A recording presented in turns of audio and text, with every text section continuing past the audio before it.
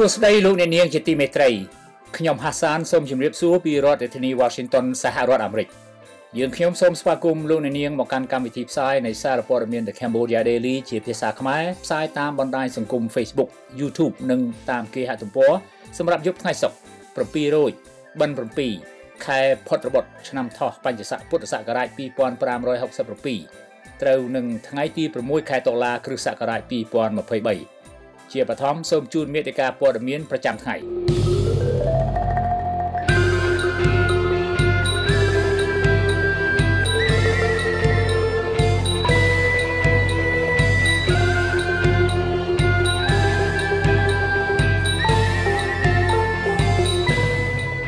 ដ្ឋអំណាចព្រមានចាត់វិធានការច្បាប់លើរបរល្បែងផ្សងសំណាងរាជរដ្ឋាភិបាលចាប់បញ្ជូនជនជាតិជប៉ុនករណីចាប់មនុស្សបង្ខំតុលាការខេត្តត្បូងឃ្មុំដោះលែងសកម្មជនការពារព្រៃឈើខេត្តរតនគិរីព្រះមហាក្សត្រជឿជាក់ថាក្រោមរដ្ឋធម្មនុញ្ញបច្ចុប្បន្នប្រជារាស្ត្រធូរធារសម្បូររុងរឿងមេដឹកនាំចិនវៀតណាមជួបគ្នានៅក្រុងហាណូយជាបន្តទៅនេះសូមជូនព័ត៌មានពិស្ដាអគ្គលេខាធិការដ្ឋាននៃគណៈកម្មការគ្រប់គ្រងល្បែងពាណិជ្ជកម្មកម្ពុជាហៅកាត់ថាអង្គលោកព្រមមានចាត់វិធានការទីតាំងល្បែងផ្សងសំណាងដែលបានបង្កប់សកម្មភាពល្បែងស៊ីសងខុសច្បាប់ផ្សេងៗដូចជាល្បែងឆ្នោតកន្ទុយលេខនិងល្បែងខេណូជាដើមគណៈកម្មការគ្រប់គ្រងល្បែងពាណិជ្ជកម្មកម្ពុជាបានចេញសេចក្តីណែនាំមួយស្តីអំពីការធ្វើប្រតិបត្តិការល្បែងផ្សងសំណាងនៅកម្ពុជាដែលត្រូវបានផ្សព្វផ្សាយនៅថ្ងៃនេះថាមានភ្នាក់ងារលក់ឆ្នោតរបស់ក្រុមហ៊ុនល្បែងផ្សងសំណាងនិងក្រុមជនខិលខូចមួយចំនួនបានធ្វើសកម្មភាពលួចលាក់បង្កប់ល្បែងស៊ីសងដូចជាឆ្នោតកន្ទុយលេខល្បែងខេណូខុសច្បាប់និងប្រភេទល្បែងដទៃទៀតដែលកំពុងជ្រកក្រោមអាជ្ញាប័ណ្ណល្បែងផ្សងសំណាងសប្តាហ៍ថ្ងៃនេះដែលធ្វើឲ្យប៉ះពាល់យ៉ាងធ្ងន់ធ្ងរដល់សុវត្ថិភាពសន្តិសុខសណ្ដាប់ធ្នាប់សាធារណៈនិងរបៀបរៀបរយសង្គមគណៈកម្មការនេះលើកឡើងថាសេចក្តីណែនាំនេះមានគោលបំណងជំរុញឲ្យក្រុមហ៊ុនល្បែងស៊ីសងផ្សងសំណាងទាំងអស់ត្រូវធ្វើប្រតិបត្តិការអាជីវកម្មនៅទីតាំងដែលមានបញ្ជាក់នៅលើអាជ្ញាប័ណ្ណរបស់ពួកគេលើសពីនេះទៀតក្រុមហ៊ុនល្បែងផ្សងសំណាងទាំងនោះក៏ត្រូវដាក់តាំងបង្ហាញអាជ្ញាប័ណ្ណល្បែងផ្សងសំណាងច្បាប់ដើមនៅទីតាំងធ្វើអាជីវកម្មរបស់ខ្លួនផងដែរបន្ថែមពីនេះទៀតត្រូវតែធ្វើដំណើរការតែប្រភេទល្បែងនិងឧបករណ៍ល្បែងដែលមានការអនុញ្ញាតពីគណៈកម្មការគ្រប់គ្រងល្បែងពាណិជ្ជកម្មកម្ពុជាប៉ុណ្ណោះ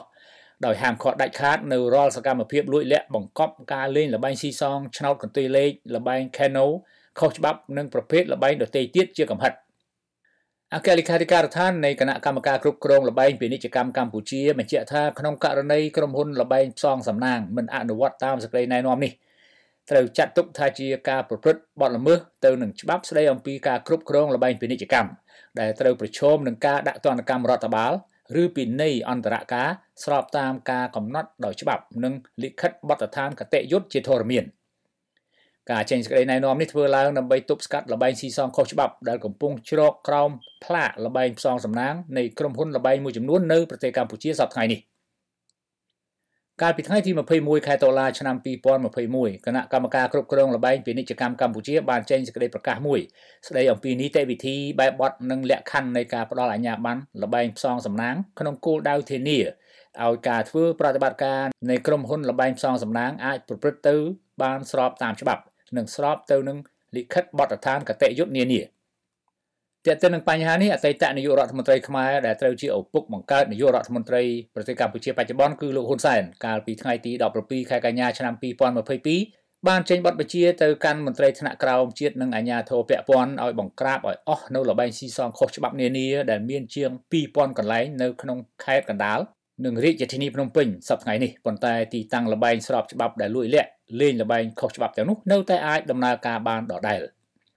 ទាក់ទងនឹងបញ្ហានេះស្នងការដ្ឋាននគរបាលរាជធានីភ្នំពេញបានបង្ហាញសេចក្តីរាយការណ៍របស់ខ្លួនកាលពីពេលកន្លងទៅថាអាជ្ញាធររាជធានីភ្នំពេញបង្ក្រាបបានទីតាំងបនល្បែងខុសច្បាប់ចំនួន36កន្លែងមានកន្លែងចាក់ឆ្នោតវៀតណាមនិងកន្លែងចាក់បាល់តាមប្រព័ន្ធអ៊ីនធឺណិតជាដើម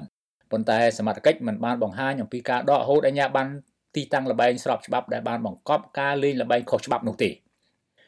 អ្នកវិភាគនយោបាយនិងជាប្រធានវេទិកាពលរដ្ឋលោកកឹមសុខបានប្រាប់សារព័ត៌មាន The Cambodia Daily នៅថ្ងៃនេះថាអ្នកដែលនៅពីក្រោយល្បែងស៊ីសងខុសច្បាប់ធំៗនៅប្រទេសកម្ពុជាគឺសុទ្ធសឹងតែជាបកពួកនិងសាច់ញាតិរបស់គ្រួសារហ៊ុនទាំងអស់ក្នុងនោះដូចជាក្មួយប្រុសបង្កើតលោកហ៊ុនសែនគឺលោកហ៊ុនតូជាដើម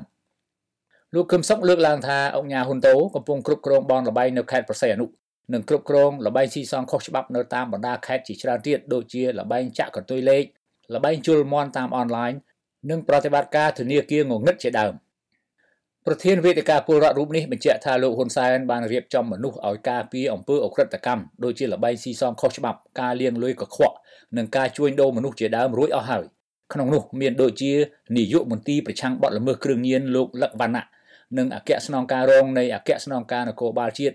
ទទួលបន្ទុកផែនការប្រឆាំងគ្រឿងញៀនលោកមជនកជាដើមដែលធ្វើឲ្យមន្ត្រីជំនាញថ្នាក់ក្រោមមិនអាចអនុវត្តផែនការបោសសម្អាតអំពើអក្រិតកម្មទាំងនោះបានឡើយរហូតមកទល់ពេលនេះលោកគឹមសុកគូបញ្ជាក់ថាបើចង់បង្ក្រាបលបែងស៊ីសងទាល់តែហ៊ុនម៉ាណែតហ៊ានអនុវត្តច្បាប់ចាប់សមាជិកគ្រួសារហ៊ុនដែលពាក់ព័ន្ធបញ្ចូលគុកដូចជាលោកហ៊ុនតូជាដើមព្រោះថានៅប្រទេសកម្ពុជាគ្មានជំនួយអបាយមុខណាមួយទាំងតូចទាំងធំអាចធ្វើដំណើរការបានរលូនទៅបានក្រៅក្រសែគ្រួសារហ៊ុនឡើយទោះបីជាគ្រឿងញៀននិងគ្រឿងស្រវឹងក៏ដោយកុំថាឡើយដល់លបែងស៊ីសងខុសច្បាប់នោះរាជរដ្ឋាភិបាលនឹងបណ្ដេញជនជាតិជប៉ុន25នាក់ពាក់ព័ន្ធនឹងករណីបង្ខំមនុស្សពីប្រទេសកម្ពុជាគណៈការិយាល័យអង្គការសហប្រជាជាតិប្រឆាំងគ្រឿងញៀននិងអក្រិតកម្មរកឃើញថាប្រទេសកម្ពុជាកំពុងក្លាយជាទីតាំងនៃការជួញដូរមនុស្សដើម្បីបង្ខំឲ្យធ្វើអក្រិតកម្មបោកប្រាស់តាមប្រព័ន្ធអន្តរបណ្ដាញឬអនឡាញពីមុននេះបន្តិចល្បីថាមានជនជាតិចិនបោកប្រាស់បង្ខំមនុស្សរកស៊ីចម្រិតយកប្រាក់តាមអនឡាញអ្នកនាំពាក្យក្រសួងមហាផ្ទៃលោកទូចសុខៈប្រាប់សារព័ត៌មានក្នុងស្រុកថាជនជាតិជប៉ុនទាំង25នាក់នឹងត្រូវបញ្ជូនចេញពីប្រទេសកម្ពុជាវិញនៅពេលណានោះគឺអាស្រ័យទៅលើអគ្គនាយកដ្ឋានអន្តរប្រវេសន៍ជាអ្នកចាត់ចែងលោកចាត់ទុកការបញ្ជូនជនជាតិជប៉ុនចេញនាពេលនេះបង្ហាញឲ្យឃើញថាទោះបីជាជនបង្កបញ្ហានោះជាជនបរទេសឬជនជាតិណាក៏ដោយក៏សមត្ថកិច្ចនឹងបន្តខិតខំគ្រប់គ្រងសន្តិសុខក្នុងប្រទេសនិងដើម្បីភាពសុខសន្តិភាពនៃប្រទេសកម្ពុជាដែរសារព័ត៌មាន The Cambodia Daily មិនទាន់អាចសុំការបញ្ជាក់បន្ថែមពីអ្នកនាំពាក្យអគ្គនាយកដ្ឋានអន្តរប្រវេសន៍លោកកៅវ៉ាន់ថនថាតើមកទល់បច្ចុប្បន្នមានជនបរទេសប្រមាណអ្នកដែលជាប់ពាក់ព័ន្ធនឹងករណីបង្ខំមនុស្សត្រូវចាប់បញ្ជូនចេញពីប្រទេសកម្ពុជានោះបាននៅឡើយទេជនជាតិជប៉ុនទាំង25នាក់ត្រូវបានសមត្ថកិច្ចឃាត់ខ្លួនកាលពីពេលថ្មីៗនេះធ្វើឡើងតាមសំណើរបស់ស្ថានទូតជប៉ុនដោយស្នើសុំឲ្យជួយធ្វើអន្តរាគមន៍បន្ទាប់ពីទទួលបានសំណើពីជនរងគ្រោះម្នាក់ដែលអះអាងថារងការបង្ខំនឹងអំពើហិង្សានៅក្នុងអគារ Skyline ក្នុងរាជធានីភ្នំពេញទាក់ទិននឹងអំពើឆោបោកតាមអនឡាញនេះអង្គការសហប្រជាជាតិបានចេញសេចក្តីរាយការណ៍មួយកាលពីអំឡុងខែសីហាឆ្នាំ2023ដោយបង្ហាញថាបច្ចុប្បន្ននេះករណីបោកបញ្ឆោតតាមអនឡាញបានកើនឡើងយ៉ាងខ្លាំងនៅក្នុងប្រទេសចំនួន5ក្នុងតំបន់អាស៊ីអាគ្នេយ៍ក្នុងនោះមានប្រទេសភូមាដែលមានតួលេខខ្ពស់បំផុតគឺប្រមាណជាង 120,000 នាក់ចំណែកនៅប្រទេសកម្ពុជាវិញត្រូវបានគេរកឃើញថាមានប្រមាណជាង 10,000 នាក់ផងដែរចំណែកឯសេចក្តីរាយការណ៍ថ្មីពីការិយាល័យអង្គការសហប្រជាជាតិប្រឆាំងគ្រឿងញៀននិងអក្រិតកម្មហៅថា UNODC ចេញផ្សាយកាលពីចុងខែកញ្ញាឆ្នាំ2023បង្ហាញថានៅតំបន់អាស៊ីអាគ្នេយ៍ប្រទេសកម្ពុជាកំពុងពេញនិយមខ្លាំងនៃការជួញដូរមនុស្សដើម្បីបង្ខំឲ្យធ្វើអក្រិតកម្មបោកប្រាស់តាមអនឡាញប្រភពដដែលថាក្រុមអក្រិតជនមានប្រតិបត្តិការយ៉ាងបើកចំហតាមរយៈការផ្សារភ្ជាប់ទៅនឹងកន្លែងកម្សាន្តនានាដូចជាបនលបែងសន្តាគារធំៗនិងក្រុមហ៊ុនអាជីវកម្មចុះបញ្ជីជាដើមចំពោះទីតាំងនៃការប្រព្រឹត្តបទល្មើសឆោបោកតាមអនឡាញច្រើនបំផុតនៅប្រទេសកម្ពុជាក្នុងនោះគឺនៅខេត្តប្រស័យអនុនិងរាជធានីភ្នំពេញខណៈទីតាំងផ្សេងទៀតមាននៅខេត្តកណ្ដាលកោះកុងប៉ោយប៉ែតពោធិ៍សាត់កំពតនិងនៅតំបន់ទន្លេបាសាក់ក្បែរព្រំដែនកម្ពុជាវៀតណាមនៅក្នុងក្រុងបាវិតខេត្តស្វាយរៀង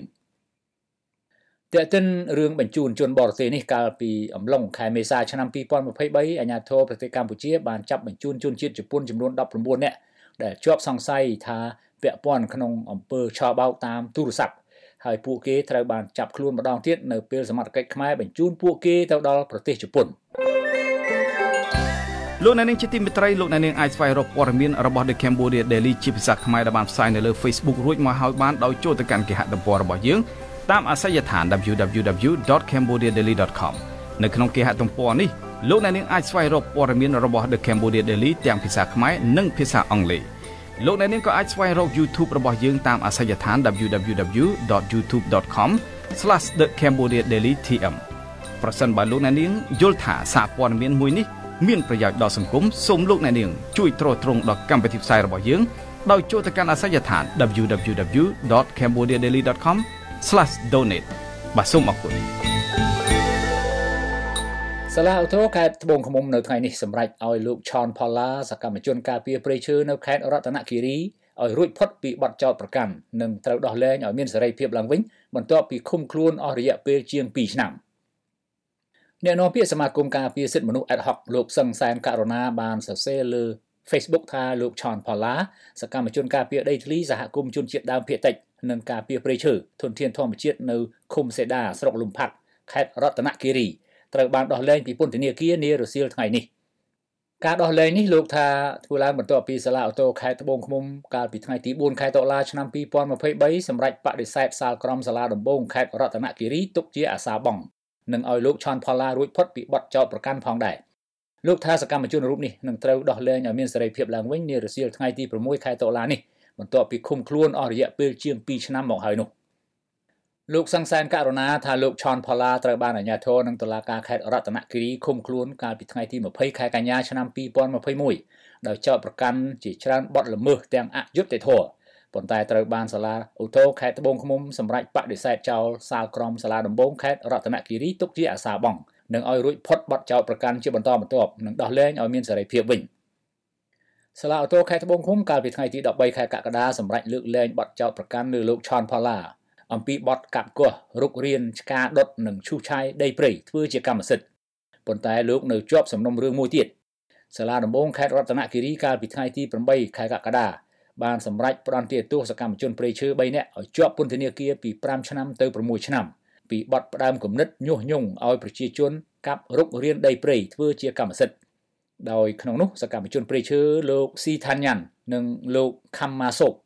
ដាក់ពន្ធនាគារ5ឆ្នាំតែសម្រេចឲ្យនៅក្រៅឃុំចំណែកលោកឆនផល្លាវិញតុលាការកាត់ទោសជាប់ពន្ធនាគារ6ឆ្នាំ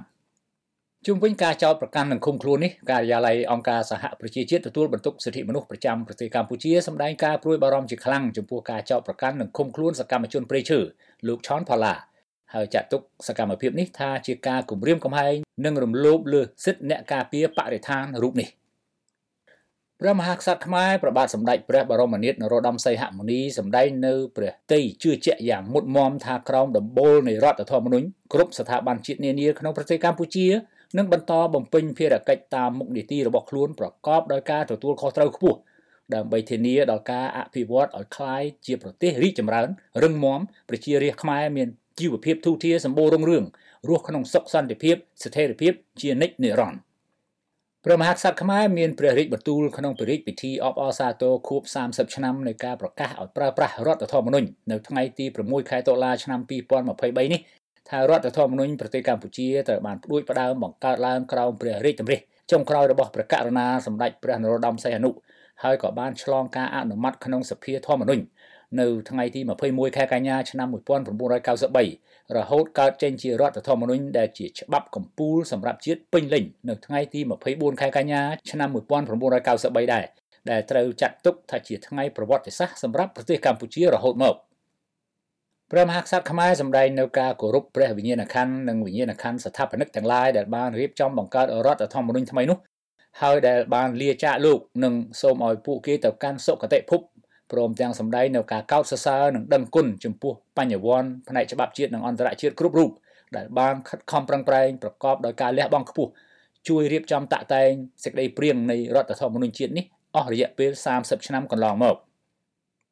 សម្ដេចព្រះបរមនាថនរោត្តមសីហមុនីសម្ដែងនៅប្រតិកោតសរសើរដល់ប្រធាននិងសមាជិកសមាជិកានៃក្រុមប្រឹក្សាធម្មនុញ្ញគ្រប់អាណត្តិដែលបានខិតខំបំពេញភារកិច្ចរបស់ខ្លួនក្នុងសតិសម្បជញ្ញៈដើម្បីគុណប្រយោជន៍នៃឯករាជ្យជាតិបូរណភាពទឹកដីអធិបតេយ្យជាតិ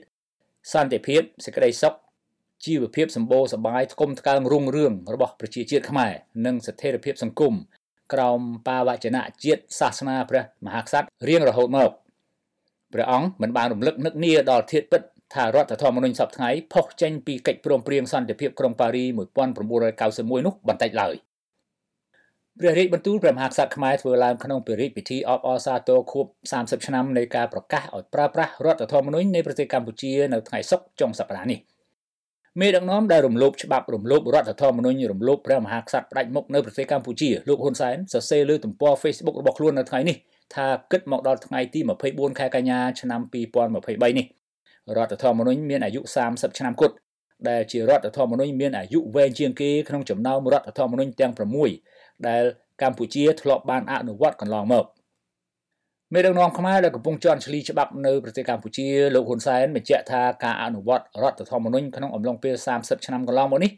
ប្រទេសកម្ពុជាសម្រេចបាននូវសមិទ្ធផលដ៏ធំធេងប្រកបដោយភាពជោគជ័យត្រចះត្រចង់ដែលញ៉ាំងឲ្យប្រជារាស្ត្ររស់នៅក្នុងសុខសន្តិភាពស្ថិរភាពនិងការអភិវឌ្ឍក្រោមមាគ៌ាដឹកនាំដ៏ត្រឹមត្រូវនៃរាជរដ្ឋាភិបាលកម្ពុជាដែលគ្រប់គ្រងដោយគណៈបកប្រជាជនកម្ពុជាសប្តាហ៍ថ្ងៃនេះកាលពីថ្ងៃទី22ខែកញ្ញាឆ្នាំ2023អគ្គលេខាធិការនៃក្រមប្រឹក្សាធម្មនុញ្ញចេញសេចក្តីប្រកាសព័ត៌មានថាពិធីអបអរសាទរទិវារំលឹកខួប30ឆ្នាំនៃការប្រកាសឲ្យប្រើរដ្ឋធម្មនុញ្ញនឹងត្រូវប្រារព្ធនៅថ្ងៃទី6ខែតុលាឆ្នាំ2023វិញតាមការស្នើសុំពីស្ថាប័នពាក់ព័ន្ធនានារដ្ឋធម្មនុញ្ញប្រទេសកម្ពុជាត្រូវបានបង្កើតឡើងកាលពីថ្ងៃទី24ខែកញ្ញាឆ្នាំ1993និងឡាយព្រះហស្ថលេខាឲ្យប្រើប្រាស់ជាផ្លូវការដោយព្រះបាទនរោត្តមសីហនុដែលបានផ្ដួចផ្ដើមក្នុងកិច្ចព្រមព្រៀងសន្តិភាពទីក្រុងប៉ារីស23តុលាឆ្នាំ1991ប៉ុន្តែចាប់តាំងពីឆ្នាំ1994មករដ្ឋធម្មនុញ្ញប្រទេសកម្ពុជាត្រូវបានធ្វើវិសោធនកម្មឬកែប្រែចំនួន10លើករួចមកហើយក្នុងនោះលើកទី1កែប្រែនៅឆ្នាំ1994លើកទី2នៅឆ្នាំ1999រីឯលើកទី5នៅឆ្នាំ2006ដើម្បីកែសម្រួលនីតិវិធីបង្កើតក្បាលម៉ាស៊ីនដឹកនាំរដ្ឋសភានិងបង្កើតរាជរដ្ឋាភិបាលពី2/3មក50/1រហូតលើកទី10នៅឆ្នាំ2022ដែលគេមើលឃើញថាការកែប្រែខ្លឹមសាររដ្ឋធម្មនុញ្ញលើកចុងក្រោយនេះគឺបង្ហាញពីខ្លឹមសារដោយត្រង់ក្នុងការប្រគល់អំណាចឲ្យគណៈបកប្រជាជនកម្ពុជាក្នុងការជ្រើសរើសនាយករដ្ឋមន្ត្រីដោយទាត់ចោលនៅការសម្រេចចិត្តរបស់ប្រធានសភាទាំងស្រុងដែលប្រទេសកម្ពុជាតែងតែអនុវត្តកន្លងមកអនុប្រធានវេទិកាពលរដ្ឋលោកម៉ែនណាតប្រាប់សារព័ត៌មាននៅ Cambodia Daily នៅថ្ងៃនេះថាពិតមែនតែខ្លឹមសារក្នុងរដ្ឋធម្មនុញ្ញបានចែងច្បាស់អំពីគោលការណ៍អំណាចរបស់ស្ថាប័នកម្ពុជានៅប្រទេសកម្ពុជាដើម្បីឲ្យការអនុវត្តច្បាប់នានាប្រកបដោយយុត្តិធម៌ដែលនឹងនាំមកនូវសុភមង្គលសម្រាប់ប្រជាពលរដ្ឋខ្មែរប៉ុន្តែការអនុវត្តជាក់ស្ដែងលោកហ៊ុនសែនបានរំលោភទៅលើអំណាចនីតិប្រតិបត្តិអំណាចនីតិបញ្ញត្តិនិងអំណាចតុលាការយ៉ាងធ្ងន់ធ្ងរដែលធ្វើឲ្យការនានាដែលមានចែងក្នុងច្បាប់កម្ពុជានេះត្រូវខកខានស្ទើរតែទាំងស្រុងលោកម៉ែនណាតអួយតែថាក្រោយរដ្ឋធម្មនុញ្ញត្រូវបានធ្វើវិសោធនកម្មជាច្រើនលើកច្រើនសារចាប់តាំងពីឆ្នាំ1994ម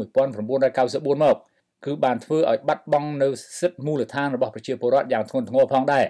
ហើយការបាត់បង់នៅសិទ្ធិអំណាចនេះគឺដោយសារតែខ្លឹមសារនៃរដ្ឋធម្មនុញ្ញដែលបានកែប្រែជាបន្តបន្ទាប់មកនោះឯងគឺជាការចែងពីការប្រគល់អំណាចឲ្យមេដឹកនាំកាន់អំណាចតពីលោកហ៊ុនសែនទៅលោកហ៊ុនម៉ាណែតនៅពេលនេះពេញទំហឹង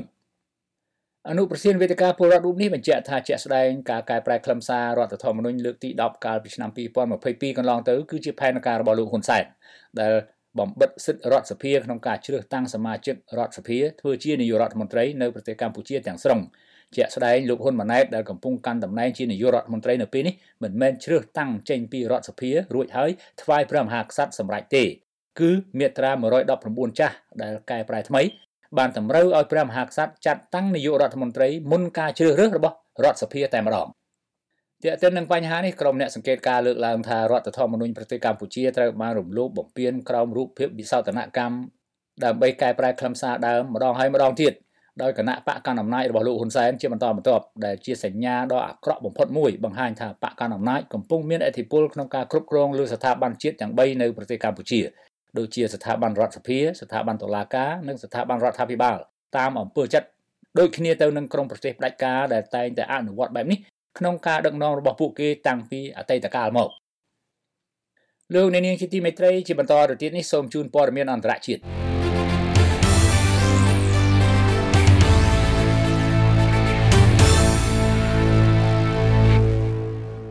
ប្រធានាធិបតីចិនស៊ីជីនពីងគ្រោងទៅធ្វើទស្សនកិច្ចនៅទីក្រុងហាណូយខណៈវៀតណាមកាន់តែខិតទៅរកសហរដ្ឋអាមេរិកទីភ្នាក់ងារព័ត៌មាន Reuters បានឲ្យដឹងថាមន្ត្រីចិននិងវៀតណាមកំពុងតែត្រៀមរៀបចំសម្រាប់ដំណើរទស្សនកិច្ចប្រធានាធិបតីចិនស៊ីជីនពីងទៅកាន់ទីក្រុងហាណូយដែលអាចកើតឡើងនៅចុងខែតុលាឬដើមខែវិច្ឆិកាឆ្នាំនេះទស្សនកិច្ចនៃមេដឹកនាំកម្ពុជាចិនដែលគ្រោងធ្វើឡើងនៅទីក្រុងហាណូយគឺជាលើកទី2ដែលនៅឆ្នាំ2017លោកស៊ីទៅកាន់វៀតណាមម្ដងហើយ ខណៈលោកចូលរួមកិច្ចប្រជុំកំពូលអាស៊ីប៉ាស៊ីហ្វិកជាមួយលោក Donald Trump លោក Vladimir Putin និងមេដឹកនាំពិភពលោកផ្សេងទៀតប៉ុន្តែវត្តមានលោកស៊ីនៅទីក្រុងហាណូយគេមិនបានដឹងថាធ្វើនៅក្រោយលោកប្រធានាធិបតី Vladimir Putin ទៅកាន់ក្រុងប៉េកាំងឬក៏មុននោះទេ